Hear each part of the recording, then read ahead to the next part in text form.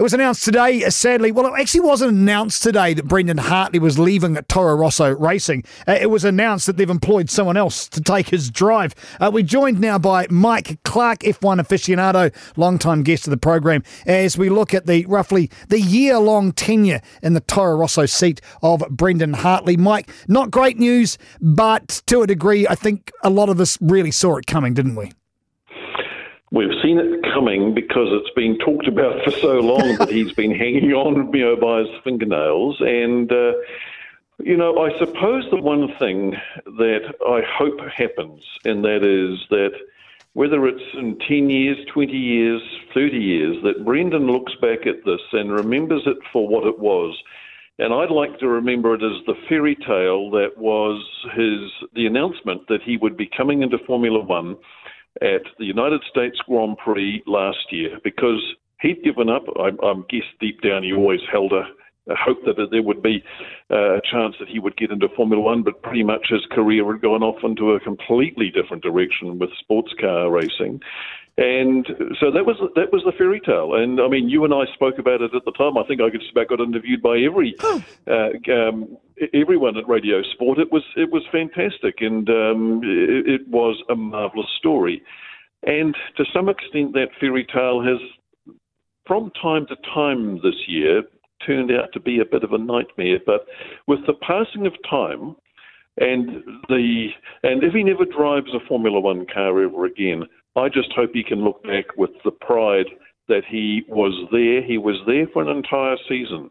He wasn't just one of these drivers that comes along and does the odd race. He certainly didn't buy himself into a drive because, he had a father who's a squillionaire, like at least one of his rivals in Formula One. And he managed to see out an entire season, and that's something. I mean, it's called a piranha pool for a very good reason, Darcy, because it is one. And he survived a piranha pool for an entire year, and that's something that he, I hope, if not right now, but in time, can look back with some pride. Well, he got out of the piranha pool, didn't he? Or he was fished out or thrown out of the piranha pool by a Red Bull, only to dive straight back in again, which is not too dissimilar with what happened to the guy who's coming back, and Daniel Kvyat, who also got gassed by Toro Rosso and Red Bull, then he found himself back in again. So is it really the end for Brendan Hartley if a guy like Kvyat can get back in the pool again, or am I just grasping at straws here, Mike? Yeah, well, of course it's possible, because you've just outlined a scenario where someone's doing it. Now, if you were going to analyse the two situations, Kvyat's a fair bit younger than Brendan, and I guess they sell more tins of Red Bull in Russia than can ever be sold in New Zealand. Whether that matters at the end of the day, who knows? I don't think it hurts. So the question really now for Brendan is what happens next? And if it's not Formula One, and I suggested to Daniel McCarty a couple of weeks ago on the radio, and I heard Bob this morning talking to the Breakfast Boys pretty much saying exactly the same thing.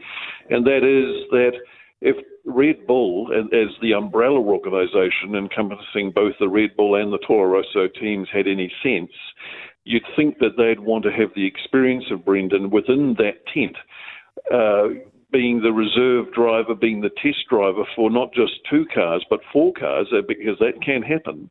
And he could provide a huge amount of feedback, because we know that unlike some guys who just can drive a Formula One car, he's one of those guys who can do it, but he can also help develop and provide analysis and feedback for the development of the Honda engines, and that's going to be crucial. And Darcy, I've lost count how many years now. Is it 3 or 4 or 5 even that we've been saying next year will be Honda's year? And, there's no secret what a card-carrying Fernando Alonso freak I am, and I've been hoping against hope against all of the orange mist that's been spat out of the McLaren factory as to how good their chassis was if only they had a decent engine behind them. And it's all been a charade. So hopefully the Honda engine can do something in the off season. You say hopefully. Well, why would we be saying that if Brendan's not involved? Well, hopefully Brendan can have a part in getting those cars to the front of the grid, and Honda may well see some value in Brendan for that. But if I was Brendan, I'm sure he's got his people already looking at his options, and the Honda connection might not be a bad thing if one of those options happens to be the Indianapolis 500. Well, if you want to draw a long bow, and we'll get to that shortly, though, when you look at the release that said they'd picked up Alexander Albon, and they didn't mention anything about dropping Hartley out of the back, out of the trailer. So maybe we could read something into that along the lines of what you're saying, because he's more than just a warm prop in the cockpit. He's a conduit, and I think that's extremely valuable. So a tiny bit of hope. But moving on, he turned away an IndyCar drive to run with Toro Rosso, an opportunity to maybe go back there. That's just one of, I suppose, a number of opportunities he's got. It's not like the bloke's going to be on the dole line, is it now? Absolutely not. No, he will be recognised, as I say, not just for his driving ability, but for his development and his engineering skills in helping make a car go faster, rather than just one of those guys who can simply drive a car fast. So I can certainly see that he is, for all I know, he's still on Porsche's radar. He's presumably on Honda's radar after what he's achieved this year. So hopefully Red Bull also have him in their sights as well as somebody who they see can offer something to the combined Red Bull Toro Rosso Formula One teams and be that reserve driver. Who knows? I mean, Verstappen could, chip a fingernail or something next year, and all of a sudden there's a driver that needs to be whistled up, and Brendan's already in the paddock at Spa or Monaco or wherever that happens to be. It has happened. And just looking back at his very short career, it was a full year, though, as you pointed out. Some guys don't last that long, need half a race if they're lucky. Contributions to the fact that he's no longer been signed up. Some of it's him, some of it's the engine, and some of it's the yahoos that he shares the track with. You could almost spread it equally across those three factors, couldn't you, Mike? Absolutely, Darcy. There has been a bit of Brendan involved in it. I mean, had he been quicker than Gasly everywhere, even if he hadn't have scored the same number of points for whatever reasons, then he would probably have kept his drive. But the numbers don't lie, and he's got 2 points, and Gasly's got whatever he's got, and that's one of the major contributing factors. But he has been there not just for a season. Remember, he did the last bit of 2017 as well, and he's done it with credibility.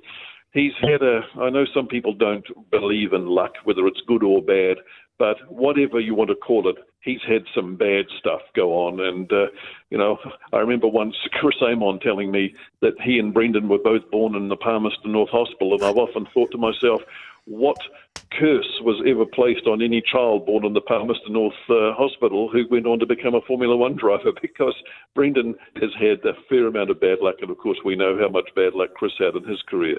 So it's not great news, but it's news that was expected, even though we didn't want it, but definitely not the end. He's still relatively young at 29 years old, and I think he's still got a very viable career in whatever he wants to do. I mean, Porsche don't have an LMP1 program. In fact, their program's gone altogether, but there are so many categories globally that a guy like that could be whisked into. It's just another chapter, and what I've seen as being a stunning career. I mean, he's won Le Mans, he's a world champion, he's got so much more to offer. Hell yeah. And the other thing which I've been very impressed by during the course of 2018 is that Brendan has proven to be an excellent interview. He's eloquent. He comes up with not just the bland standard sort of responses to the questions that are put to him. He's interesting. He's clearly very intelligent. And those sort of things matter. People take notice of that, and the people that take notice are the people that matter. And it might be that it's the Chip Ganassis or somebody in America who's already made phone calls, who already knows where Brendan's future might be next year, and Brendan might already know where his future is next year and can't quite say it yet. So, yeah, let's just keep our powder dry, Darcy. It's upsetting. Well, I heard the news on Radio Sport. It was the lead item on the 6 o'clock news this morning. Not really what you want to start the day with, but not the end of the world. And for someone of his ability, it's just a chance to open up to what the next phase of his career is going to be. And on that, Mike, we'll let you get back to morning. Mike Clark, Formula One aficionado, thank you very much for your time and opinion. Anytime, Darcy.